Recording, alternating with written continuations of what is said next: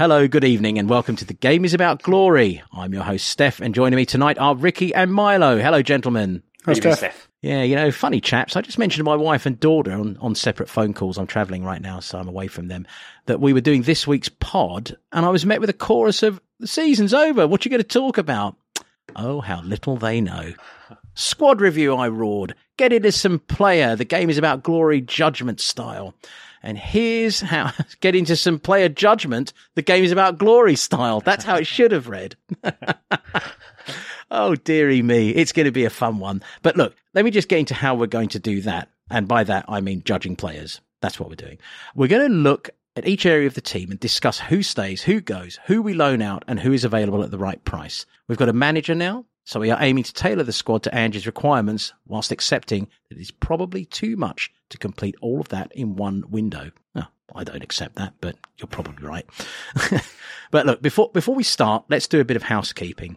The Premier League transfer window opens this Wednesday, 14th of June.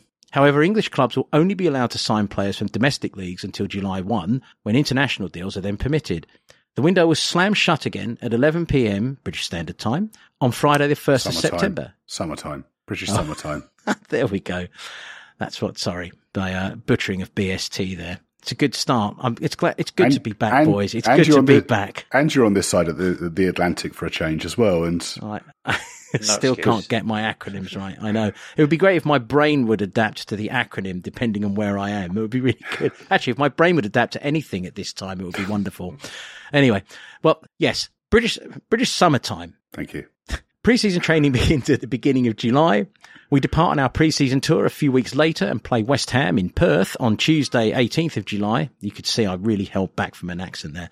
Leicester City in Bangkok on Sunday, the 23rd of July, and AS Roma in Singapore on Wednesday, the 26th of July, which might be the one game I really want to make sure we win more than any other this season already. But anyway, the Premier League season kicks off on Saturday, 12th of August. And before I butcher any more acronyms and fudge any more opening lines, Milo, you want to take care of the squad stuff here? Yeah, I'll do the domestics, shall I?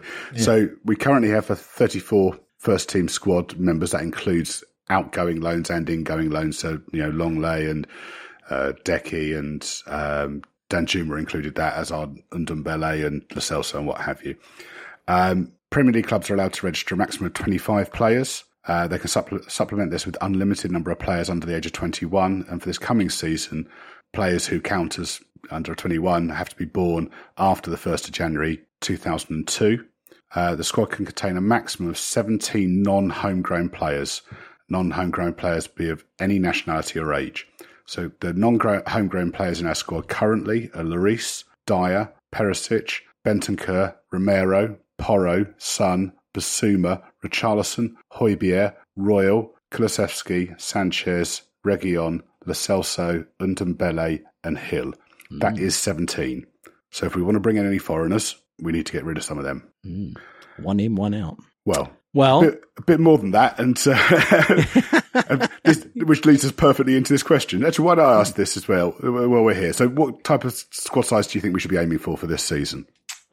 Me? I think, well, judging by the fixture list this year, we're going to be without European football. I've been I've kind of been indifferent on whether we have European football or not, just basically because there's positive and minuses to both sides of that argument. But we're gonna see what it, how it leaves us and whether it does bring us to a successful league season, as it seems to be for other teams that have experienced no European football. So I think that helps us with our squad from the point of view of numbers. We can have a tighter squad. Obviously, we've got to whittle down a massive 34 players there. So whether we can run with 22, 23, whether we can get the kind of full-time pros down to that number is another matter. Someone's going to have to certainly get their skates on in the, maybe a director of football will have to get their skates on in the old transfer market.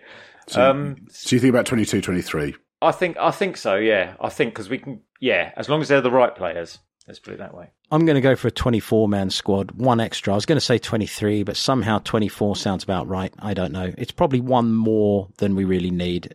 So, the logical side says 23, but the sort of superfluous, I like that guy's hair and the colour of his shirt side of me says 24. I don't know. I always like to have an extra insurance card in my pocket, but it probably wouldn't be good in terms of, seriously, in terms of a youth player that we could be keeping versus having to ship them on or loan them out. So under 21s wouldn't count in that number, Steph. So then I'm down to 22 players probably at that point. So yeah, because we can have unlimited kids.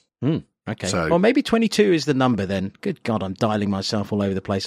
You know what? I'll stick with 22 and then we'll see where it ends up. Yeah, 22. I agree. Cut to the bone. I know you love this, don't you? This is your favourite pod of the year because you get to wave that machete, don't you? We'll kind of find out where we end up as we go through the players, because then we think, oh, hold up, then this is where we're at. Because I suppose some of our did you say go through the players? You mean as Milo machetes his way through them? Two-footed through some of them. To the bone. I love it. I'm great. We're going two-footed through some of them, and like arm around the shoulder with others, and then I've already done the pod artwork for this week. It's called the Night of the Long Knives, and of course it is. Bodies everywhere by the time we've finished. Well, I finished anyway. You'll be Florence Nightingale-ing it around, Steph, putting bandages on and trying to. God, I have so many lost causes to look after. I don't know what to do with myself. Unbelievable.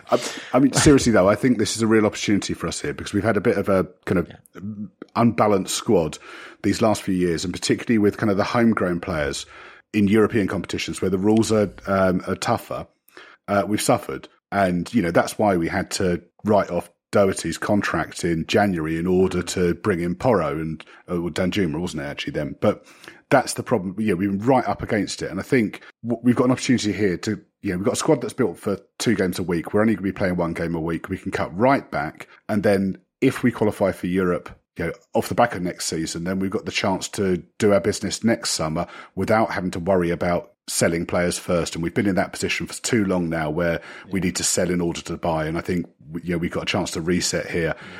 Hopefully sign some players who help us with our homegrown balance so we don't have that problem in Europe, but also, start from a core group that we can build out from should we need to. Mm-hmm. Yeah, I completely agree. And that's one of the main advantages for me. Oh, well, we're running into the next question. So why don't I just ask the next question and then let you answer it, and then I'll carry on with what I was about to say. And that question is, does not having European football have any impact on that? So, chaps, why don't you go first, and then I'll come back to what I was about to get into. I mean, I think both Ricky and I have kind of answered that. I think, I think you're right. In terms of that 25-man squad, plus kids, what have you, I think that's probably where you are if you've got European football. I think, we can cut that right back to, a couple of players per position without that. Yeah, I think, without those, it'd be 6 kind of group games, it'd just be hard to spread the minutes around, really. Mm-hmm. And I think if he can cut the squad down and then also inherit that kind of midweek time to work on what he needs to work on, I think, admittedly, extra games would give him a chance to see those players. But I feel this season it's more outweighed by him having more time on the training ground, to be honest. Because the other thing is, with the midweek games, you've got the travelling and all that going on as well. I mean, one thing, we'll have 1 extra League Cup game, won't we? Because I think we have to... Yes, for the first time since 2000, since the Eastlands year, since Peter Crouch years, we're going to be playing in the second round, yeah. I think the other thing is that you're also going to get players there who are going to get really bored. If they're not getting included, there's only a llimited number of games. So holding on to players for sentimental reasons or because they might be useful doesn't actually do them any good. They're going to get bored and we're going to run down their value. Well, and this is actually what I was going to get into before I realised we kind of partially answered that question and asked it again. I think there are no excuses at all not to reshape this squad completely. And to further your point there, Milo, there's no real room for sentiment if we want to move forward, and there's no need for it. There aren't these extra games. There's no excuse to be hanging on to people saying we need them. So, blimey, I'm getting rather close to Milo's machete here myself. It's a little bit. Yeah, have this blade. I don't need 2 of them. You have this one. I feel a bit nervous, actually. Well, I mean, speaking of machetes, what are the most obvious gaps in the squad if we want to make it Postecoglou ready? Which, of course, means that we're looking to where the gaps are, not to cut people out. So. I think the most obviously keeper. We know Lloris wants out. He's not fit, not suited to this game. So a first choice goalkeeper who's comfortable, with the ball at their feet and could become an extra defender in terms of trying to play out from the back. 3 centre backs. because Romero's the only one we've got that's really fit for this style of play. And I think a ball-playing number 6 is the other obvious gap, because you've got a couple of players who could play there, but it's not really massively suited to any of them. I think all of our midfielders are more 80 than 60 in Postecoglou's system, and even then, I think ideally you'd want to move a couple of them on and bring some other players in. Yeah, pretty much what Milo said, really. I think some of the obvious ones, I think it was any manager that was coming in would need centre-halves and the goalkeeper. That's almost like a given. What I'm interested to see is how much Ange can, with some of the other positions, because we haven't got people that are always guaranteed to fit into his system, but it'd be interesting to see how like malleable some of these players are, if they've got like good basic technique and really good engines on them, whether he can, because I think when it comes to changing the player's position or the role they've got or coaching them, I just kind of think it's nice to see that, because basically you're earning your wages as a manager. And I used to love it when Poch would make Dyer a holding midfielder, or Dembele then found a permanent position for him and that kind of thing, and integrated Dele really easily and gave him a perfect role. And I kind of think at the sharp end of management, they're the things you need to be doing, really. And we've not seen a lot of that, really. No, we haven't, because we've either discussed it to death, or we can discuss all that again another time. But I completely agree. No, but look, the gaps I think are very, very.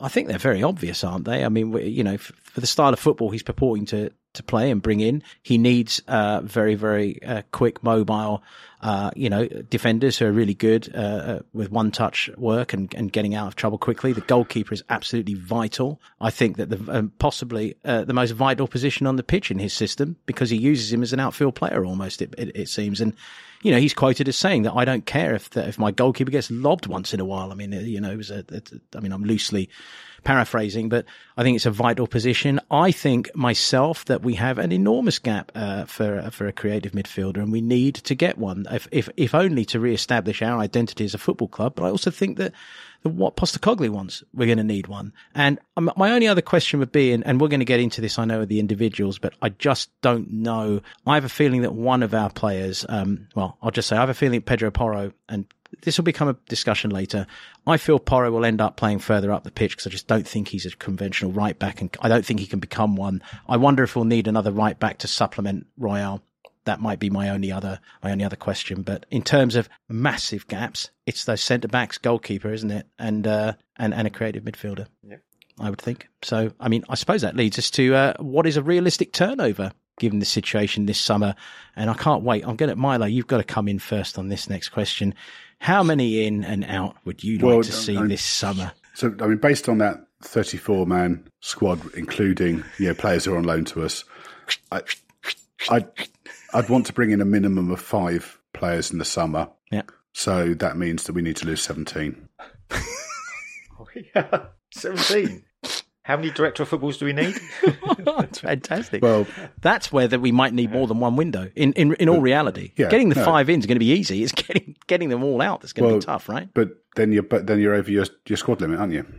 Yeah. So, or then they're going to be people are going to be twiddling their thumbs. I mean, there's also restrictions on loans as well. I mean, they don't all have to be sales, but I think we're restricted to, it's 7 international loans next season. Yeah, I think that's right. Yeah. Go on, Ricky. What do you think? I was just going to say, I think the other thing that depends on is, because I think us as Spurs fans, we actually know a lot more about our players than people who say you're just fans, you don't know. But with the old adage that you're an expert if you put 10,000 hours into something, then I think we've all done probably 20 times that. We've probably done 2 million hours. But and there are some I mean, it just depends what Ange wants regarding viewing the players, and that includes all the ones that are coming back, and whether we can quite easily point out players that we think you don't really need to be considering him, he needs to be going. But you don't know, he's a new man, he comes in, and he might have that kind of thing about him where he goes, I just want to go through all this. Well, the word is everyone's going to get a couple of weeks of pre-season training to show themselves, right, including the players who are returning from loan. And if you don't do it in those 2 weeks, then thank you very much, we'll move you on. That's the loose rumour. 2-3 weeks they'll get. I mean, I've heard 8 have been put up for sale already. Oh, Yeah. okay. So- But I mean, hopefully, I wouldn't disagree with that. I think there are certain, you just need to kind of get ahead of the game. You need to get on the front foot with it and try and get people out the door, because it's the other seasons that have backed us into this corner. And it's not necessarily the club's fault. It's just that the market's collapsed and we've ended up having to do multiple bloody loans everywhere because no one's got any money. So Yeah. I mean, of that 17 I'm talking about, 2 of those are Danjuma and Longley. If we let those go, then we're down to 15 out. So, it's not... start. Yeah. So I mean, shall we go through this? I love this. We've broken this down in age, which I really like. Should I rattle through that? I think so. I think it's it's really an interesting way, and it's a delineator, isn't it? So But before that, should I just go through what we've spent actually the last few years? Because again, I think Why not? that's quite interesting. So I've broken this down. This data is taken from Transfer Market. Okay. Which is just about the most reliable kind of independent source out there for what we've spent. And I've gone back over the last 6 years from 17-18. So 17-18, our gross spend was 121 million euros. Our net spend was 17.2 million euros. 18-19 famously was 0. The net was plus 5.35. So we sold a player to bring in some money. 19-20 was 150.5 million gross and 86 million euros net. 2021 was 110.5 million euros gross, 97.2 million net. 21-22 was 95.9 million gross, 61.28 net. And 22-23 was 177.9 million euros gross and 139.15 million net. that last figure is really interesting, isn't it? 22-23 is really and interesting. that won't include Pedro Porro, which we know we took on loan and we have to pay the fee for on, I think, the 1st of July. And it won't include Decky either, who we also know we've taken on a loan. Well, yeah, so we've got Porro and Decky to pay. Rumours are on Decky that we're trying to negotiate it down. I think they're talking about 25 million is the fee that's being talked about at the moment. And Porro, I think it's 40 million we've got to pay for him this summer. Really? Kicking the can down the road there, Ricky. I remember you said that. You love that phrase, and you've said it before, and here we are. No, I mean, we're there. Yeah. Maybe we've had to sort of, because what you've got to remember is, I mean, since that 0 season, we've probably been looking at almost net 100 million euros a season, just under 90 to 100 million euros. And of course, some of those things after that 0 season was a COVID 2 years, really. So, we've had to kind of cover that somehow. But I mean, that's massive last year, considering it doesn't contain Decky or Porro. But of course, Decky and Porro fall into this year. So, and I think our figures are going to be good this year because of the Champions League. We'll probably be over 500 million on the income, but then next time round it will be without European money. So, I mean, I think realistically we can probably expect to spend around the 100 to 150 million mark plus sales. Yeah, somewhere in that region. Squad age. So this is the players listed in squad order, and I've kind of broken them down by kind of old, peak, and peak years and young. So our old fogies, 36, Hugo Lloris, 35 is Fraser Forster, and 34, Ivan Perisic. Peak years, so last year's of being a peak year player, so my threshold for being old is 31. Oh, dear. So 30, Son and Davis. 29, Kane and Dyer. Got no 28-year-old players. 27, Højbjerg, Winks, Lo Celso and Longley. 26, Reguilon, Sanchez and Dembele, Danjuma, Richarlison and Basuma. 25, Joe Rodon, Bentancur and Romero. So any player of 27 we can just discount for the next season, right? Let's move on. 24, Jaffet, Austin, Royal, Whiteman. 23, Sessegnon, Decky, Porro. 22, Skip, Hill, Spence. 21, Harvey White. 20, Sarr, Nudoji. No 19-year-old, well, not within the first team squad, really. And then Devine is 18.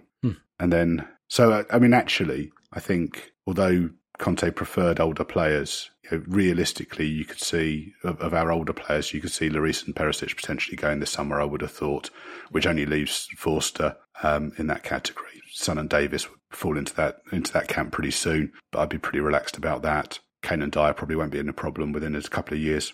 So, anyway, this squad, so it's not quite so bad in terms of that kind of older squad.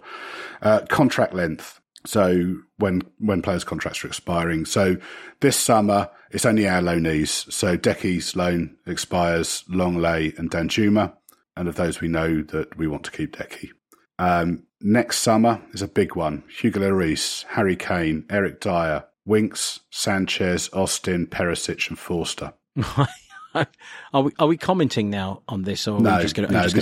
This is just background. Okay, I will hold my thoughts. But I think it's useful to bear in mind when we're talking about who we keep and who goes. Yeah, absolutely. And who might have a little bit of value. Yeah, yeah, that's right. Or whether you're prepared to have them hang around for a year or whatever and then write them off. 2025: Son, Højbjerg, Davis, Reguilon, Rodon, Jaffet, Sessegnon, Lo Celso, Ndombele and Whiteman. 26: Bentancur, Royal, Hill, Sarr, Basuma. 27: Romero, Skip, Richarlison, Porro. I think this is 28. I think he's on a 5-year contract, but that's not confirmed. So that's kind of best sources from the time, but obviously he was on loan and that's to be agreed this summer. I believe it's all been agreed. I think that's led the contract to. And if Decky signs, will he be on 4 years, or does the 2 years include? I would assume that we've gone for 5 years on top of that. That would be that would be the same deal we did with Romero when it was 1 season on loan and then a 5-year contract. Oh, okay. So I think most of our contracts we're trying to we're trying to put players onto longer contracts. So I would expect him to be 28 as well, but that's don't know. Well, we're at the fun bit now, aren't we? This is the moment. I can hear the sharpening in the background. Shall we look at the keepers first, chaps? What do you think? Yep. So if we take all 4, Steph, and then we'll just say, take them as a group rather than individually. Okay. Okay. So, we'll say them again. Lloris, Forster, Austin, Whiteman.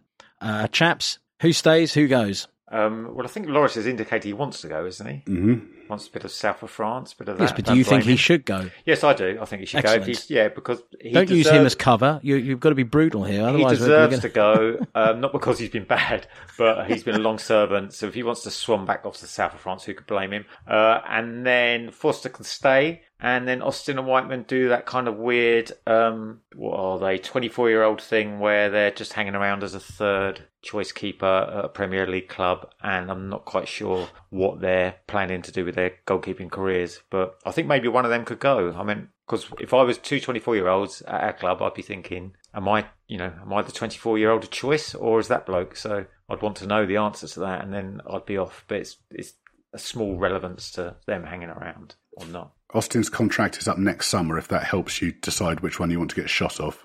Shot off now. Macheted. Shot off. Lined up against the wall. I think Austin will have to go. You don't need a wall to swing a machete. No. You're keeping Whiteman, are you? Yeah, I think so, yeah. Yeah, it's clinical. I'm going to try and follow Milo's lead tonight. Thank you, Hugo. Off you go, mate. It's been wonderful, and it has been. What a fantastic servant he has been. It's a shame that his last days with us are not ones that we'll want to remember him for, but he's done fantastic work for us in the past. But enjoy the south of France. Big Fraser, be really scared of him actually being our backup goalkeeper and under Ange, to be honest. So if I could get some money for him, I wouldn't be averse to it. I would get, I think that all of them, Whiteman is the one that I keep. And I'm looking to bring in, obviously a first team goalkeeper and maybe a really good backup. I don't know. Yeah, I don't have too many worries about Forster for Postecoglou. I mean, he's good on the ball. He's not going to want to come out of off his line or come out of the area so much, but I think as a backup, he's fine. And we, if we're looking at 150 million, then it's not going to go very far if we need 5 players in. So, I probably wouldn't be looking for another keeper.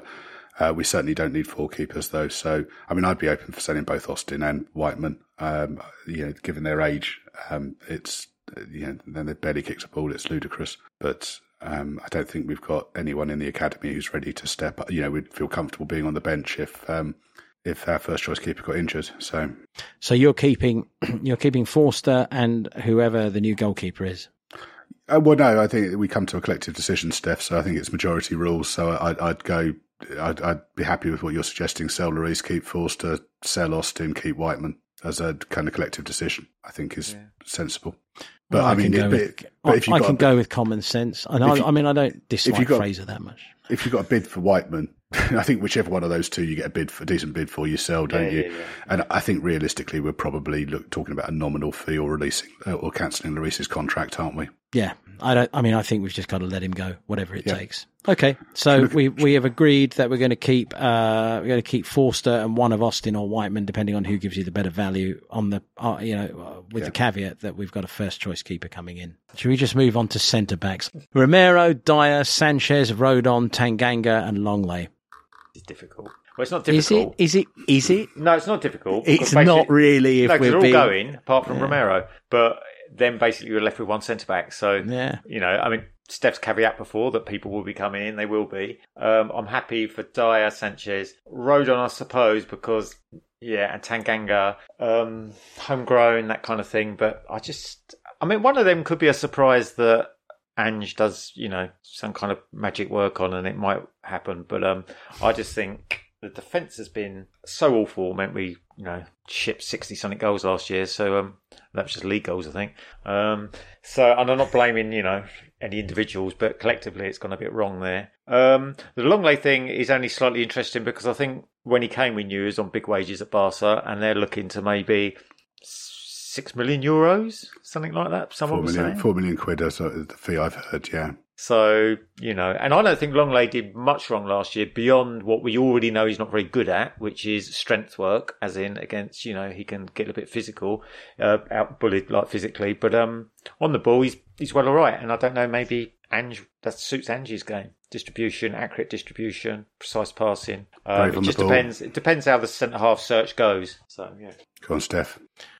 If we want to reshape this squad, and if we want to do it properly, the likes of Clement Longley should not be re-signed under any circumstances, because that's just a concession to our past, is my opinion. And I love Eric, and I love him dearly, but it is time. It's absolutely time. Let him go. Let him find another career that he can enjoy. Where let's let him go. And again, I love the man. You all know that. I think Rodon, you got to let him go. I think for Jaffet's sake, you have to let him go. If there's one of those players I'm keeping that I think Ange might be able to get a tune of as a reserve, as a backup, along with obviously Romero as a first choice, it's Sanchez, because he's fast, he's got some speed, and I think he's the one centre back still that we might be able to get a tune out of, albeit as a reserve. The rest of them, they have to go. That's if we want to not ship 60 goals next season. And I won't state my morons caveat again, but you know what it is. Yeah. I broadly agree with that. I think Sanchez is the issue with Sanchez is that Ange likes his players to be able to receive the ball under pressure in tight spaces. Sanchez can't do that. Not even when he's not under pressure. No. And that's harsh. And he also wants, crisp, short passing, attacking passing, and Sanchez can't do that either. No, fair points. But of the lot of them, if you're talking, other than Romero, if you're talking about a race from the halfway line back, then he's probably best equipped for that. I think Longley is probably the best equipped for mopping up behind Romero out of the lot of them. But he would be quite a way down my list. So I'd agree. I think keep Romero, sell the rest, and bring in 3 centre backs. It's a shame Sanchez value-wise, because he's had such a background kind of role in the team now that there's once upon a time being, South American, Iberian team could easily want him and pick him up, and he would have, because he's still and still is a decent age, and we probably would have been someone that we'd have got some interest in, I think. And now, due to his last season or so, I don't know if that's devalued. I don't know. I mean, it's really hard to tell the market. Yeah. Well, so what's the vote? I mean, we've basically agreed on the people that are going. Obviously, Romero is staying. I think the only thing that I've yet to be clear on between the three of us is: are we going to take a punt and keep Sanchez as No, because he can't. He's not good Ricky? enough in possession. Well, I think if you're saying stuff that you don't want to make concessions to the past, then I think that's what you'd be doing by keeping Sanchez, to be honest. Okay. Great. So I'm happy to be outvoted, and quite frankly, I'd be happy to let them all go and get three new centre backs. Trust me, I think that would be a bit scary, though, isn't it? When they've all gone and then it's just Romero standing there. Yes, so but thankfully we're not. Thankfully, we're not actually doing it. We're not actually running the transfer committee, so we could be grateful of that, so we can have some fun with it, right? So, and Sanchez is meant to be willing to go now. In the past, he's turned down moves, and I've seen comments from Jaffet's agent talking up a move for him recently. So he's clearly, I mean, obviously he was close to a move to AC Milan last summer, wasn't he? Yeah. It's such a shame for him that didn't happen. I agree. I mean, one thing I'll just add with the centre half, that's the only shame with things like not having the Conference League games, because the kid in the under-18s or whatever, is it Dorrington or Donington? Yeah, Dorrington. Sayers was very good as well. Yeah, looked really like he had some prospect about him. So it's just, you're have not going to get games out of those kind of people probably. But I think that's another reason for being brave, because if we do get an injury and there's a place on the bench, it's a good chance for those players. We can play them in the early rounds of the League Cup if we get a kind draw. Yeah. This is one of the benefits of cutting the squad to the bone. Yeah. And with that, let's go to fullbacks and wingbacks. Perisic, Sessegnon, Royal, Reguilon, Porro, Udogie, Spence, Davies. That's a fair list there. We've got twice as many as we need. We've got 8 there, and if we're doing 2 per position, we need 4. Go on in, Milo. Okay. This is a trickier one. I'd keep Porro, Udogie, Davis. I think Royal, I would be willing to sell at the right price, but I'd also be very happy keeping him. And then Spence, if Royal stayed, I would loan Spence. If Royal went, then I'd keep Spence. So selling Perisic, Sessegnon, Reguilon, and then possibly, and then either selling Royal or loaning Spence. Spence is quite well suited to the inverted fullback. He comes in field quite well.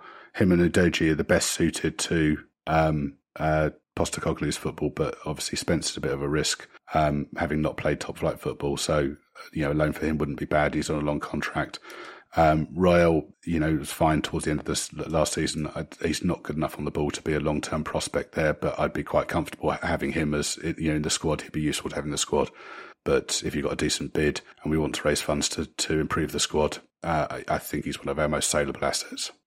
Oh, go on, Steph. Yeah, I am getting rid of Perisic, Sessegnon, Reguilon, and I am also loaning Jed Spence. I just don't think we've seen enough of him or given him a chance. But I really don't think we can take that gamble right now. With new manager, new approach, new style, I think he needs the loan. Royal is, to me, going to become a very, very important member of the squad. And likewise, I do think that Porro will end up not being part of this core of players. So, he stays by virtue of the fact I don't think he's going to be a fullback under Ange. I think he's going to be something else.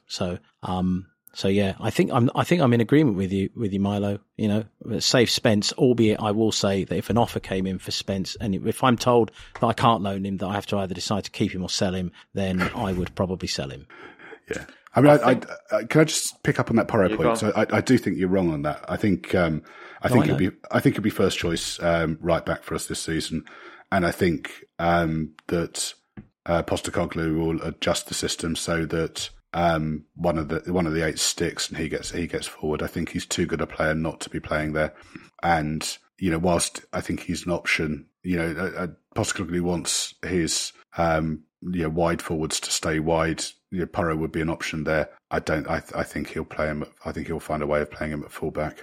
It'll be intriguing to see. I think he's too good a player not to play. So I think definitely. We both agree that he's going to be in the side. Let's see where he ends up. But I was just trying to cheat also on the side, cheat a little space in this particular category. Yeah. But anyway, those are the 4 that. So Ricky, I think these are the trickiest ones. I think these are the ones that are more likely to see whether Ange wants to flex like the system or the formation to try and see the best way it suits this kind of massive group of wing backs we've got. I think Perisic is off. Sessegnon is. He might like Sessegnon, but I think he needs to remember that he's a bit injury prone, and mentally, I still have my doubts with Sessegnon. Yeah. And I mean, the characteristics I said before regarding what Ange probably wants, which is like someone with a really good engine and a good mindset. I think quite a few of these probably fit into that.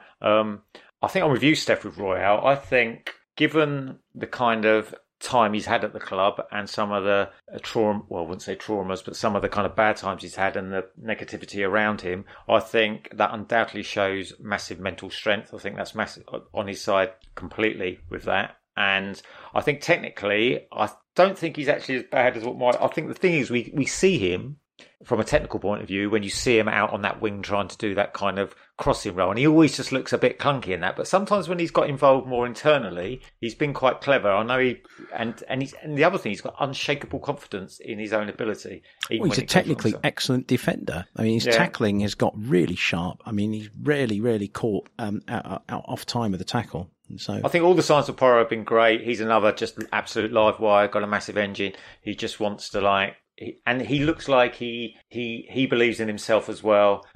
And I can only see an upturn with him. Udogie hope. Well, we don't really know much about him, but looking when he plays for Udinese, he's another one of them kind of youngsters that looks to be a powerful player. And Spence could be that. See, this one, Spence could be that. I think Davis sticks around because he's always a 7 out of 10 player. He's still got that flexibility if he needs him to play left centre back, and he can play left wing from left back as well. So it's really hard with this. I'm not sure. I just probably agree with you, really. I mean, he might, you never know, in training, he might even see Reggie and think that he's a bit of a flyer. You never know. I can't see Reggie in central midfield. So when we're thinking about this, then I mean, I think this is one of the things in favour of Royale because he's weakest in the final third.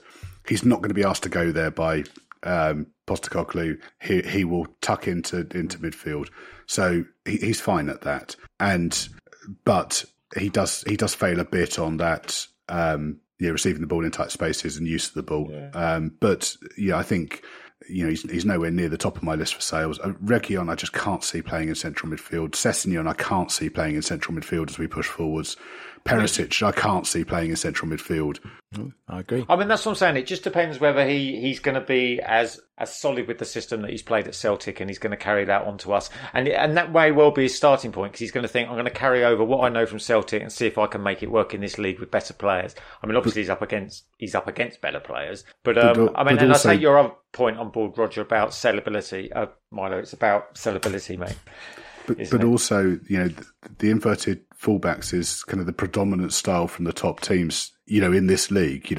City did do it, Arsenal do it, Liverpool adopted it through the season. Yeah. This is, it's not just him, it is being used across the league. So I can't see why he wouldn't do it. And he's got, I mean, Davis is probably not the best there either, but he could do it. It's a shame that Danny Rose isn't still around and at his peak, because obviously towards his end he was played in central midfield a few times, and he might have been quite good there. Yeah, good old Danny Rose. When it comes to the numbers, though, and who we're getting rid of, we obviously have to be aware that you do have to rotate at times, and there's lesser games, and because just to give people minutes, and sometimes someone can just do a job for that week, or or for half hour or something. And I hope, and I mean that's another thing we're hoping we're going to see a lot more of. Really, is which we haven't seen, which is not like last 5 minute subs and things. So we're agreed. Broadly speaking, aren't we, on what's going on? It's hard with that group, though. It is hard with that group because. Well, I think we're agreed. Sessegnon. Let's just recap. Sessegnon. I'll do a recap at the end, Steph. So okay, I think I've made a note as we're going along, so we've got that. Great. Okay, good. Well, let's move on to midfield, and I think there's going to be some lively conversation here. Well, I know there's going to be because. Anyway, let's just get on with it. Højbjerg, Bentancur, Skip, Winks, Sarr, Lo Celso, Ndombele, Bissouma, Divine, and Harvey White. 10 players there. We want to cut that down to 6. More if we want to start selling players, if we want to bring in anyone. Shall I go? You know what? I'm going to go. You go. I'm going to go. All right. I'm going to tap up all the agents, or all the clubs rather, who came sniffing for Pierre last summer, and I'm going to say he's available. I'm going to get as much money as I can for him. I don't think he's going to suit the system that we've got, and I think he's done, again, noble work for us. He's a really good player, but I think it's just time to move on from him. I think, obviously, well, it's not obvious. Harry Winks has a great attitude and loves the club, but I just don't see room for him in what we need. Lo Celso, again, technically a really good player, and you can see where there could be areas he could be very useful for us, but it hasn't shown enough, and I don't think will show enough, and I don't think really wants to show enough. for us to keep him. So I'd be looking to sell him and get that deal done. Devine is really interesting because half of me thinks he could really force his way into the first team squad this coming season. Physicality is probably the only thing that's hanging over his head, but I don't know. He's got that vibe about him, and he could very well force his way in. I'm not so sure. I think Harvey White I'd probably be looking to sell, despite the fact I like him.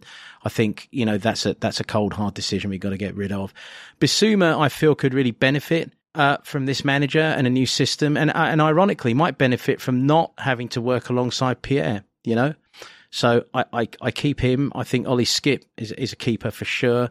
Probably the most controversial thing I will say on this pod is I believe that if Ange sees it in Ndombele, he will unlock the player that could be transformative for us. We've had lots of discussions off pod. I do think he could be the 6 if he wants to put the work in. I think he would be brilliant at receiving and quickly transitioning that ball. I think he's one of the best players in our squad at receiving a ball in tight spaces and keeping it. So it really comes down to the player. If that player wants it, I think Ange could unlock it in him. So I actually would. I wish I could take a sort of time out and say, can we come back to this after the first 2-3 weeks of training when he's been evaluated? But I would say maybe for the first, if I've got until the January window, right, we could do all this again. So I would probably keep him, in fairness. So out of that group, I mean, obviously Rodrigo Bentancur stays. So, we've got Winks, we've got the Celso, we've got White, I suppose. Then I've got to loan one of Devine or Sarr. At that point, I'm probably loaning Devine, even though I really like him, because I think Sarr is too important the player not to integrate next season. And look, and Højbjerg I'm selling. So I think that gets me to the number, does it? If you got a bid for Ndombele for 20 million, 10 million, would you take it? I wouldn't take 10 million for him until January, until I'd seen whether he can turn it around, because I actually still think there's a 60, 70 million player in there. I just think he's that good and I've never seen him work with a manager that I feel could unlock him. I always felt Poch could unlock him. Obviously signed him. I always felt a Harry Redknapp type could unlock him. And I see Ange somewhere in the middle, even though Ange is not he's not a player's manager, so to speak, but he feels to me like the sort of guy, maybe a bit like Sean Dyche, who he can get a player on the side and he can get you to believe and he can get you to want to be part of it. And I just would love to see if he can do it, because by God, there's a footballer in that guy. Well, I might as well start at that point. I think I'm in the opposite corner to you, Steph, with Ndombele. No, it's great. Absolutely. Because I think he's had the managers here, and I know you could say that maybe Jose or Conte, if you don't quite, if you're not, in their eyes, if you're not kind of like pulling your weight or got the mentality that they want you to have, then you're going to be frozen out anyway. But the other thing is, we've loaned him back to Lyon, we've loaned him to Napoli, and I don't know who's running Lyon at that point. And Spalletti was running Napoli, and he's had bit parts of all those things. So I don't know I've got a feeling, judging by when we've seen him when he's been at our club and when he was on the documentary, he is quite a shy lad, isn't he? He's not he's very much like look down at the ground kind of person, isn't he? He doesn't want to. And I'm not quite sure whether he then might need a network of other French guys in the squad, or that might help him, because Loris was there. We had a few. Loris, yeah, he really suffered with Sissoko going, didn't he? That was really that was really. He lost both of his best mates, didn't he? Because it was a feature of All or Nothing, wasn't it? I think it was Aurier, wasn't it? It was Aurier and Sissoko was his support network, and they were both sold by Mourinho. But I just think that there is undoubtedly a massively talented player in there, but I think as well the way he came up in football hasn't really done him any favours, really, I think. I'll come back to it at the end. I do want to have a chat about it, but I'll let you both say your piece first. But a little more to add. So if like Milo said, if the money comes in for him, I think that I'd want him to go, because I think he could be another one of those legacy players where it just feels like, we've given him another chance and then he's hanging around and then we're not getting anything for it. I think we just need to cut our losses. Well, it's going to be a loss, isn't it, with him? And probably ditto Lo Celso. I did quite like Lo Celso at one point, but I think maybe for the Premier League, he's not his greatest kind of destination, but Villa fancy him. And Villa probably have some money, so I think if that gets tied up, that'll be a great thing for us, because that's bound to be. They picked up Tielemans on a free, haven't they, this week? Okay, so that might Yeah, I'm not sure what their other numbers are in their midfield. I mean, so it depends how many people they need. But yeah, apart from that, I agree with Højbjerg. I think looking at the list there, he's 27 and he's got 2 years left on his contract. So if he's going to go, it makes sense for it to be this summer. Otherwise, he's got a year left the year after. Then we're looking at giving him a new contract, and we might not want to do that. But I think just the usual faces, really. I think Bentancur 100%. I'd keep Skip and Sarr because I'm also interested in see what Ange can do with the young players, and I think there are another 2 players that are listeners. I think Skip's definitely. I know he tailed off a bit last season, but I think there's no doubting how much he focuses and his commitment. So who we left? Winks probably got to go. I think. Who else is there? Bissouma, you haven't covered Divine. Bissouma, I think is going to be an absolute baller with this manager. I think he is the one that's going to really benefit. That's my kind of stance on Bissouma. I think and I'd probably say Divine. He's 18, so he's got plenty of years. And because we haven't got the European games to give him a thing, I think maybe a loan does make sense this year. I'm not quite sure what level. Maybe we need to try and get him into the Championship. Maybe if we can get a team that's definitely looking like they're slacking in that position, and and we can guarantee him quite a bit of game time. So yeah, I'm pretty much Harvey White. I don't know what to do with Harvey White. He keeps chugging along in the background there, and as you say, he's how old's Harvey White? 21. So he's almost at the Kyle Walker-Peters stage where he's going to have to make a decision with his career, I think. So he can't hang around with us for too long. So yeah, and maybe we're adding a midfielder to that as a transfer, possibly. Okay. So interesting. I think it's the 2 youngsters and then Bissouma and Bentancur, who actually aren't that old either, really, to be honest. Interesting. So I was having a look at the kind of number of minutes played by our loanees. So Ndombele played 1,261 minutes last season over 40 appearances, which works out about an average of 30 minutes a game. Lo Celso, who was injured for the first half of the season, got 14, so 1,405 minutes. Winks, who didn't start playing until Christmas, got 1,719 minutes, so 1,719. Wow. Joe Rodon, who had a stop-starty time at Rennes, got 1,958 minutes. So I think I broadly agree with you, Ricky. I mean, I'd like to bring in 2 midfielders. I'd like to bring in a 6 and an 8. I would sell Højbjerg. I think he could do a job as an 8, but he's saleable, and I want to bring in funds. Definitely keep Bentancur, but we're not going to see him for the first couple of months of the season. So for that reason, I would be keeping Skip. I'm not sure that Skip is very Ange friendly, but he could do a job as an 8 or a 6. So he's, I think Bentancur, Skip, Bissouma could do either role, although all are probably better suited to 8. But maybe Skip would be a sale in January if Bentancur's back and he's okay. Winks I'd definitely sell. Sarr I would keep for the moment, but I would be willing to, if we didn't sell Skip and Bentancur's back and we brought in 2 other midfielders, then maybe you look to loan him out in the second half of the season. Sell Lo Celso. I would sell Ndombele. I've seen some people talk about Ndombele as an 8. I can't see him pressing, being part of an effective press. Of the 2 roles, I agree with you, Steph. I prefer him as a 6, but I worry about his reading of the game. He's definitely better, playing out from the back. I think he'd be fine. Definitely great picking up the ball under pressure, receiving it in tight spaces under pressure. Great. Playing through the lines, really useful. I worry about him reading the game in front of him from that position. Bissouma definitely keep. Divine, I would loan out.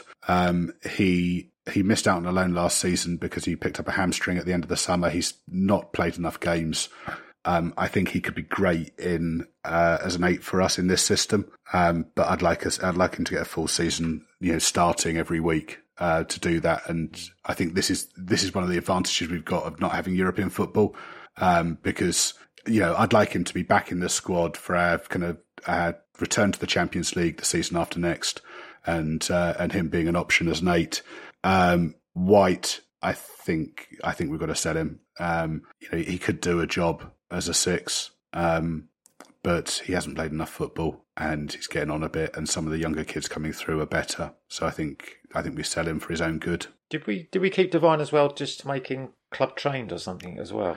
That was a byproduct of that, but it's silly really because you don't have to do consecutive seasons for that. So we could have loaned him out. He could have come back. You just got to do. You've got to play 3 seasons before you're 21 to qualify as club trained. He's 18. So so he could have been loaned out this season. He picked up a hamstring injury at the end of very end of the window, and we were meant to be willing to loan him out. So that's the reality of it. So, and I think come January we decided we might as well just see the season out, and then he qualifies. So, yeah, I'd definitely be loaning him out. I mean, I think, look, this is just a sidestep. I think that one of the biggest and most positive things about Postecoglou's words so far, and there have been plenty of positive things that he said, is his commitment to actually, making sure that the youth system is working properly.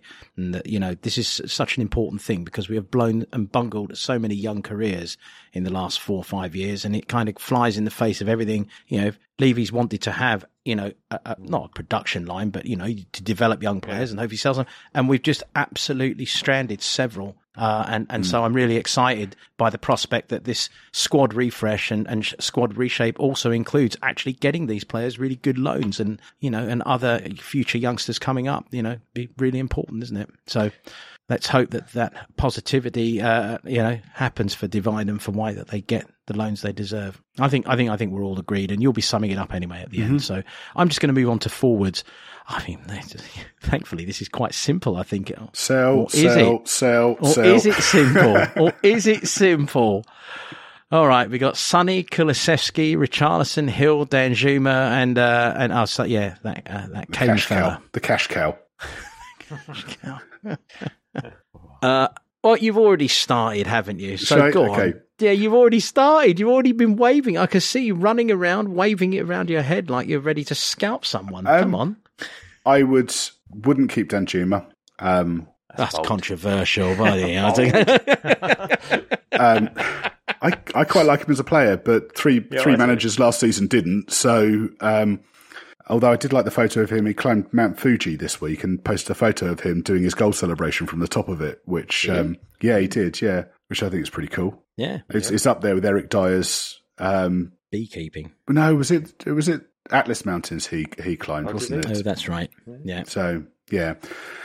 Son, keep. Decky, keep. Richarlison, I think, is made for Postecoglou pressing from the front. I think he's made for this system, was certainly as a number 9. Brian Hill, I think, potentially is the surprise package here. I think he played either wide position. I think potentially he could be an 8 as well for Postecoglou. And I think Decky potentially could be an 8 as well as playing on the left for Postecoglou. So it gives us some flexibility. Kane, I think I don't think he's a natural fit for Postecoglou, or certainly how Postecoglou played at Celtic, but he's so good you'd find a way of playing him and he'd be great because he's great. But I would be tempted, if we got £100 million bid from Real Madrid and Kane was willing to go, I think I'd be willing to listen, and I'd be willing to take that money and use that to reinvest. Because I'd rather sell him to Madrid for 100 million than lose him to a Premier League rival for nothing next summer. But obviously, him staying would be great. I mean, is there anything more that we need to add to this, Ricky? Well, he's sort of gone in large and summed it up, hasn't he? I mean, he's done a good. Yeah. I'll probably agree with everything he says from Danjuma along the other 4 players until we get to Kane. And this is just such a tough one, isn't it? It's just I think because we're in that kind of transition and we've got a new man who's stepping up to, the biggest club he's ever managed, let's face it, it just helps him to have that one kind of superstar in the team, I think. And the risk is, obviously, we do lose him to what we don't want to lose him to, which is another Premier League team, because it almost just delays them maybe potentially being superior to us because they've got Kane. And also we swallow the hit on the money. But I don't know. I'm going to roll the dice, I think, and just think that I'd rather him stay and roll the dice that we are satisfying.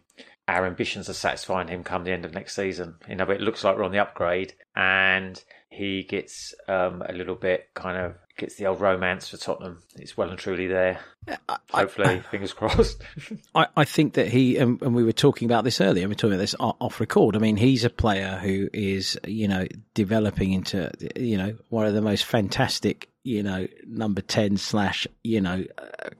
playmakers if you want. He can do whatever he wants. He can play wherever he wants. I completely agree with Milo and you. I mean, he's obviously not a pressing striker anymore. Having said that, he's going to have a good few less games next season. So as you said off record, Ricky, if we're going to play with a more rotative system, if we're going to rotate with Richarlison, maybe he can play and press for 45 minutes or 50 minutes a game. I don't know. But either way, my prime thought is to keep him, and I think that it will be the thought of everyone. I think what's fascinating is that the manager we're bringing in versus, the forwards that we do have, if we were in a position where a sale would keep things maybe pleasant with him and pleasant with us, i.e. not within the UK.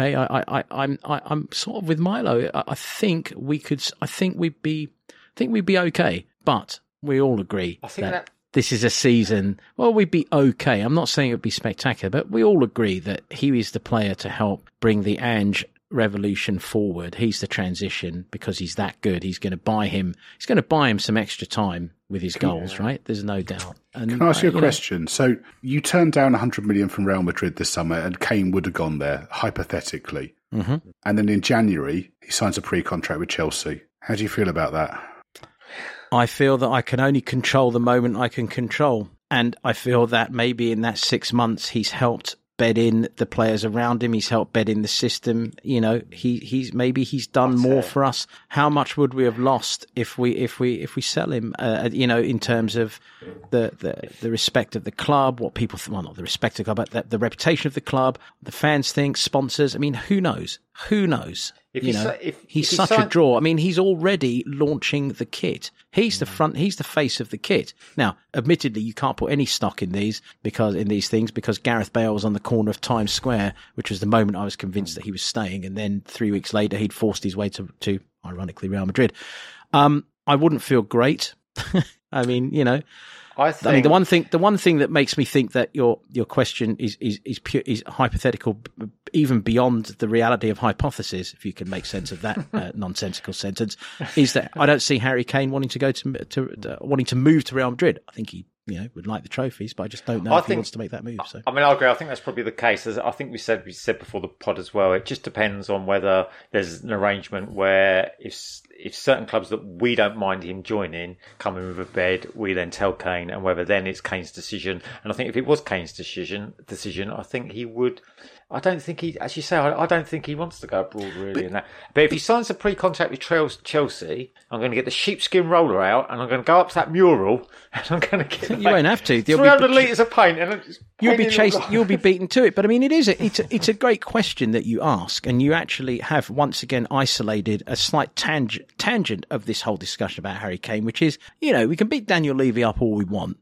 Or people can, whoever, but ultimately, it makes sound business to take the money if it's on offer and if Harry will go and if it's not to a rival. So you're absolutely right. And equally, if he turns it down and then Harry does what you're saying, he's going to get absolutely slated for being a moron for not having taken the money. So it's a no-win situation for him. And we do have to consider that, like Milo says, that he'd be agreeing to something like that in January. So where his mind would be for that last 4 or 5 months of the season is another thing. We're competing with Chelsea for 4th place or something like that, and we've got to play them in the run-in, and he's signed a pre-contract with them.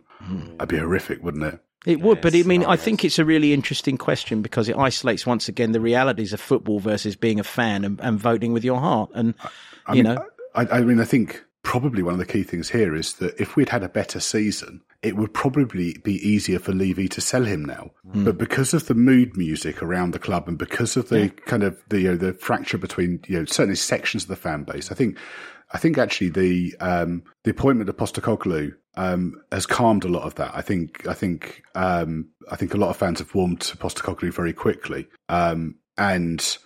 But I think, because last season was so difficult, I think it's quite difficult for Levy to sell him. I think the only way it could happen is if Postecoglou came out and said, I wanted this sale because I wanted to rebuild the team and I wanted to reshape it. But that's asking a lot of a manager who, is unknown to a lot of people in this country until very, very recently. And barely out of the starting blocks, and my, obviously I'm gauging this on online fans, which is a subsection of of fans as a whole, and I think kind of awareness of Postecoglou amongst non-online fans would be lower than online fans, I would have thought. I mean, an interesting point to this and an interesting sidebar is that, Postecoglou doesn't sound like the sort of bloke who fucks about. It sounds like he's very straightforward. What he wants and what he expects. Please buy in. And if you're not going to buy in, on your bike, nicely. And what if he comes across a Harry Kane who he feels is distracted? It's possible. You've got to bear in mind at Celtic, one of the first things he did there was sell Edouard to Palace, who was his top scorer. Yeah. So it's not as if he hasn't done this elsewhere. Yeah. It would certainly be a statement. Imagine if he did turn around and say, well, I'm not doing anybody's dirty work here. I actually think it's time. Imagine if he did that. Unbelievable. But it would be ballsy, wouldn't it? If he said, I want the team to play as a unit, and I want the team to be hard pressing, and I don't think, the money was too good to turn down. I could get 5 players for that amount of money, and my squad is better as a result of it. I think that all of that could be true. But the risk of that being true is he could say that's how I want to play, but that would only be on the basis that we've actually got a bid for Kane, because Kane might say, of course, I don't want to go. You know what I mean? So what are you then going to do? And then as soon as you're saying, well, I don't want you, then his price falls through the floor a bit, doesn't it? Because, but that would, in that situation, that only happens if there's a bid that we accept and Kane is willing to go to that club. So in that scenario, Real Madrid offer what we want. Kane is willing to go there. That leads on to what Ange says, because Agent Milo has convinced him that actually it's no different flying from Madrid to London, even better than it is bombing up and down via the Knutsford services to London. And that you can still live like you're in suburban Chingford or where the bloody hell he is. You can make Madrid like Chingford if you want, or wherever he is. So I suppose we're all basically finding ways to justify whatever happens with Harry Kane in this last year, basically because Harry Kane really does have he's got the player's hand here, isn't he? I'm sell for stupid money if everyone's on board, basically. And it's to a club abroad, not domestically, no. I suppose it's hard to not agree with that, I think. I'm cautiously, my heart says no, because I believe, of course, that Ange is going to lead us to glory and that Harry's going to be so in love with it all by January that he's going to commit to a 3-year contract and that we're going to, win everything together. But your situation, your scenario, Milo, is probably a lot more realistic that he will actually that's if Poch wants him still. But who wouldn't want him? Who wouldn't want Harry Kane? I think possibly Kane could go on a if he stays for this last year's contract and then he thinks things look better next year. There's no reason he couldn't say, look, I'll just sign for 1 more year, and then basically he sees again the year after whether we're still going in that direction. Because obviously the thing he's scared of is having his hands tied by Levy again, isn't it? That's obviously what he's petrified of, and he doesn't want that situation. By his own brother. Well, yeah. It's always possible that he takes the Stephen Carr route, goes to Newcastle just as everything fucks up at Newcastle and doesn't win anything there. Sadly, that might be the option I'd enjoy the most, but I wish him no ill will. I think I'm outvoted anyway when it comes to Kane, and I'm going to stick with my vote. As irrational as it is, I'm going to stick with it. I think with this, Steph, if it's sell for stupid money to a club abroad, if everyone's on board with it, the chances of it happening is very slim. Yeah, that's true. Yeah. So but there's it's already 2-1. I'm going to register with keeping him, but with the caveat that it doesn't matter. I'm outvoted, but with the caveat that I really think. I think you made a very, very good point, and I think it's a very important point for listeners as well, for everyone listening. Nobody's going to have a winning hand, whatever happens with Harry, especially not the chairman. He ain't going to win whichever way you look at it, because if he picks Uncle Steph's path to glory and then fucking gives up 100 million, if that was the hypothesis, and then he's going to be caned, if you'll pardon the pun. So anyway. So if Kane stays, though, and we keep them 5 and Danjuma goes, we don't really need anyone else in the forward line. Imagine with Ange and then you bring Maddison in. Oh my! Anyway, we're going ahead. I'm dreaming. Let's not dream. Why don't you give us what's happened? So Maddison is another one who could be an 8 or could be playing the forwards as well. So I think, if you've got Hill in that position, you've got Decky in that position, you've got actually quite a nice bit of flexibility there. Yeah. Okay, so let me just run through what we've got. So believe it or not, we've managed to sell or not take up the kind of deal on 16 players. Yes. We've got 2 loan. We've got potentially 2 loans out. So we've got Spence and Devine. And we've got sell Kane abroad if we get a stupid bid and everyone's on board with it. So potentially we have actually sold 17 players and loaned out 2. Are you satisfied? Well, let's have a look at this squad. So we've got a bit of work to do as well, bringing players in based on this. But we're keeping Forster and Whiteman. We want another keeper. We're keeping Romero. We want 3 centre-backs. We're keeping Royal, Porro, Udogie and Davis. I don't think we need any fullbacks, do we? I think we're happy with that. Yeah. We're keeping Bentancur, Skip, Sarr, Basuma. Probably means we need to bring in 2 midfielders. And realistically, we're keeping Kane, Son, Decky, Richarlison and Hill. So we don't need a forward unless we've got, yeah. I'd like another right back because I still don't believe Pedro's going to be one. But that's just me. Well, that's not. In which case, I'm not in which case you keep Spence. Yeah. Okay. Yeah. I think that's okay. I mean, you could keep Spence and loan him out in January if it doesn't work out. See, really, beyond having, I suppose the centre half thing is just massive, and it's just that midfield kind of either various midfielders to replace, Madison type midfielder or another 6 or an 8. It's just, I think it's not too bad. I think. Good. Well, we got there in the end, despite being sidetracked a couple of times by a couple of bizarre opinions, which I think actually were probably mine, especially when it came to Tongi. Not really. I understand, but good. No, it's good. But what I did like was, and what I found really interesting is that for the most part, I'd say a good 14 of those moves we all agreed on unequivocally. There was not even a question or a hesitation. So that goes to reflect actually on how much work there is to be done, how obvious that work is, how it obviously should have been done by now in many cases, and how we can look forward to it hopefully being done in the coming months. So good. Just to say briefly, so 6 players. 6 players coming in, thinking with 150, so 100 million budget, say, plus sales. Does that feel about right? I think it's probably doable, isn't it? I think it is. Yeah. I mean, the main problem is the centre halves are going to have to be quite spot on. In other words, we're going to need to know that they're starters and probably going to hit the ground running.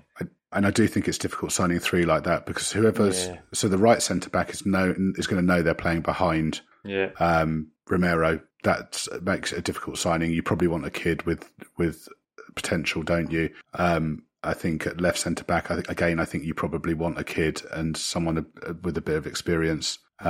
Because I don't think you're going to be able to sign. Yeah, I mean, if we get into the concessionary details, I mean, then that's when you start looking at the selections again and thinking, well, could we get away with him if we only got money for 1 of 2? But let's face it, if we are reshaping the squad, let's stick to this projection and say that it needs to be done. We need to fucking get on with it and do it properly, as opposed to fudging around a bit here and there. And let's do it. I think looking at the squad overall there, I think it's clear that we're kind of wanting to shift the last of all the bad buys, like the whole kind of Ndembele, Lo Celso era, and then the recent ones have been reasonably good. That's different. And I think that probably like you're saying about. I think that's what you were saying earlier as well, Steph, about the youth setup, is that we're kind of filtering out all the under-21s. So hopefully the new buys we've had recently in the first team match the under-17s and under-18s, and that's our kind of new growth period. And if that meshes well with Angie's outlook, then, he doesn't, he wants to align that and he wants to bring those players in, because we've got a few first team youngsters that have got bags of promise, really. Yeah. So, well, we certainly do. Well, chaps, probably time to move. Thank you, but probably time to thank us all. We should all thank ourselves. We should thank each other in a big thank you circle. Thank you for that marathon squad review. But let's go to the week that was, shall we? Have a quick look. The kit launch. We revealed our home kit for the 23-24 season this week. And we'll be playing in all white in the Premier League for the first time in 11 years. 2012-2013 was the last time. The shirts have a dark blue trim on the sleeves and sort of a little pattern kind of thing going on. And the actual body of the shirt, including chevrons. We've noticed chevrons and a couple of other little accents and bits. Very, very subtle, though. If you've got bad vision or are from a distance, you won't really notice. And our keepers will be wearing a sky blue shirt. Chaps, you've seen the kits, I assume. What do you think? I'm all up for the kit. I think it looks great. It's a bit of a kind of all white classic. I don't know when the other kit's coming out. I thought maybe Later this month. maybe the second or third kit we could do a nice yellow shirt, maybe a gold shirt with some green trim, maybe, to keep Ange happy. It's one's grey, isn't it? And the other one's dark blue. Oh, was it? You already know. Oh. Yeah, it's kind of dark blue and pictures purple. now. That's what the leaks say. It's got a collar on it, which is kind of strange. Yeah, it doesn't. It's got that iridescent crest. Training kit coming out at the end of the month. And overpriced gym gear, isn't it? It's fine. Yeah. Steph's got one. Don't be horrible. Well, you'll both be immensely surprised to know that I toddled up to the lane earlier today, and I'm actually also in one fell. If only. That would actually, you'd lock me up if that was the case, wouldn't you? If I'd flown over just to buy the new shirt. I mean, not that some don't want to lock me up already as it is, but that would certainly give you certifiable cause. I mean, but yeah. I mean, it's convenient because you were doing your Levy-in protest outside the club shop anyway that day, so you only had to wander across the road and. Yeah. But I gave Daniel. And by the way, I'd like to note, this is very important for all of us who have paid increased membership fees. Your my 20 quid discount counted immediately towards the shirt. And for those of you who have it, find the email that was sent with the code in it and save that email. It's the most efficient way, because if you try and look for it in the app, it's next to impossible. So save that email, and it does work. There's a QR code. It's great. 20 quid. I noticed that the other day, and I think it's one of the things the trust asked the club about, because people were moaning that they couldn't use that voucher they get every year, actually in the club shop. You could do it online, but you couldn't do it in the club shop. So they maybe only just actioned that. But I noticed, as you say, Steph, I noticed that on an email. There was a QR code saying. I preloaded my discount on Spurs Play for next season earlier this week as well. There's a code in the email for that as well. Oh, okay. And if you go to subscriptions, there's a bit where you can put the voucher. It looks like you're doing it against last year's fee, but you can load it there, and then it says it will apply it when the money comes out in early July. Yeah, it's great. So actually, it's really interesting you said that, Ricky, and it's really good if that's the trust, because it did look in the bump that came with the email, it looked like they presented this as another, voucher that you can spend online. It doesn't cover postage and packing. And then there was an add-on at the end that said, here's a QR code for the club shop. So what you're saying makes sense. That it must have been something that was trust generated, in which case good work on the trust part, good for the club. And I got my 20 quid off and promptly turned around and spent it replacing Harry Kane when we sent him to Madrid, because I rather pathetically got a number 10 with my name above it in Spurs lettering. It had to be done. Yeah, you're not the first person to shake your head like that, but you only live once, and if you live once and do things like that, it's probably a good thing, isn't it? You don't want to live twice doing that sort of juvenile stuff. Do you want to cut an end to this tomfoolery, Milo, and get into the next item? Yeah. So Alistair Gold and The Athletic reported on Sunday that Ryan Mason spoke to Ange on Friday. The two were impressed with each other, and that Postecoglou has offered Ryan a place on his coaching team, which Mason looks likely to take up. What do you think, guys? It's a good move? Yep, I think maybe Ryan has been a little bit in the spotlight, and maybe his, he thought that his time for management was upon him, but I don't think he's done. I mean, he's done okay for us, but I mean, the results aren't. But he's got talent and he's got a future in the game, but I don't think his results have been particularly good in either of the two spells he's had with us. I'm not knocking it; they've just been kind of average. But I think he might have thought that this was the time because of that, because his name's a bit more in the media and that thing. But I think, was he 31? Yeah, I think he's 31, isn't he? So no rush, Ryan. I think this man might be, he's a big old experienced head on his shoulders, Ange. So I think there might be some worthwhile lessons to learn from this chap. And I think we offered him a role because I'm always a bit thinking that Daniel likes a bit of eyes and ears within the camp, because that seems to have happened with the other managers. So that's with my tinfoil hat on, that he likes that. I think it's a good move as long as it's based on Ryan's talent and not necessarily the fact that he's got continuity, because that's the easy rap, isn't it? It's the continuity factor. He's friends with Harry, so on and so forth. And I think it's important that is not the driving force here. I don't believe it would be if Postecoglou has offered him a job. I believe it's because he believes in his talent. I think Ryan is talented, and so on that basis, I'm like, great, let's carry on. Wonderful. Yeah, I mean, I'm sure it's not. I mean, Postecoglou, likes freshening up his coaching team. With Celtic, he didn't bring any coaches with him, and he brought people, found people there. I think, and also with Mason, Mason turned down a chance to be on Nuno's coaching team after working with Mourinho. He opted out of working with Nuno because he didn't fancy it, presumably because he didn't rate him, and then came back with Conte. So, I think that's quite telling as well, that he clearly thinks that Postecoglou is someone he can learn off, and I think that's true. I think the other thing that occurred to me is Postecoglou is a manager who intentionally keeps himself distant from his players. He doesn't really talk to them much. And he thinks that helps him be objective about decisions around, team selection and all that kind of stuff. And I think that probably means that it almost certainly means that the coaches have got a very key role in relating to the squad. And Mason, being closer to the squad is going to be useful from that point of view, because he'll be able to interact with them when Postecoglou isn't going to do that. I think quite a few people have made a kind of false assumption about Postecoglou because he comes across as being quite jolly. I think there's an interview I listened to him last week where he said, if you talk to any of my players, any time they'll tell you that none of them have spent more than a minute talking to me one-to-one in the time they played for me. So, I've been reading that. It'd be interesting to see what role Ryan has, because obviously there seems to be two or three people coming from Celtic, which is interesting in itself, because as you say, Milo, I think Ange just walked into these places just on his lonesome, hasn't he? Just with his rucksack on his back into a lot of these jobs. But maybe he's thinking, I mean, realistically, we're probably a top 20 job in world football, aren't we? So maybe he's thinking, I need to bring some people with me this time, and maybe that's a smart move, because he needs a few people he knows around him.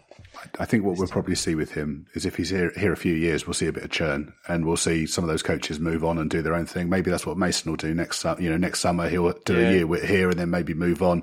We might see some of the others come in and change. I think, Postecoglou clearly likes to freshen things up and have some different voices around and different ideas around, which is great. But to come into a club like Celtic just on your own shows a massive self-belief, doesn't it, in your kind of own systems and your plans? There's a really interesting interview with Harry Kewell that I listened to, where Kewell said Postecoglou, Kewell was managing at Barnet, and Postecoglou approached him about joining him at Celtic.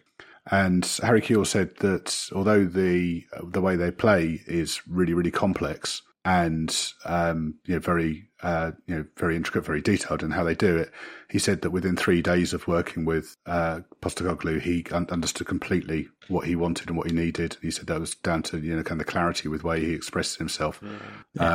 So really interesting. I mean, another key bit of that interview that I remember, and I think it was the Australian national side. I think when he came into the Australian side, didn't he take Harry Kewell aside and he said, "Look, great player, thanks very much, but I'm not going to be using you." Yeah. So, he took him out. No offence, I wanted to let you know one-on-one and be very, very clear. And the Harry Kewell said he actually really appreciated the clarity, and so he was actually really surprised to get the call, as I remember he said in that interview. But it gives you an idea again, as you were saying, Milo, a little more of how Postecoglou works with the players. So anyway, David Raya, Fabrizio Romano tweeted on Sunday that we are close to agreeing personal terms with David Raya on a long-term contract, but we are still to agree a fee with Brentford, who are looking for 40 million big ones. Do you like Raya, chaps? Would he be a decent signing? Yes, but 40 million feels a bit toppy. Yeah, I think I'll probably agree with that. Hopefully, I think we said in our other chat, in our WhatsApp chat, if there's other people like Chelsea and Man U interested, I think that they would have,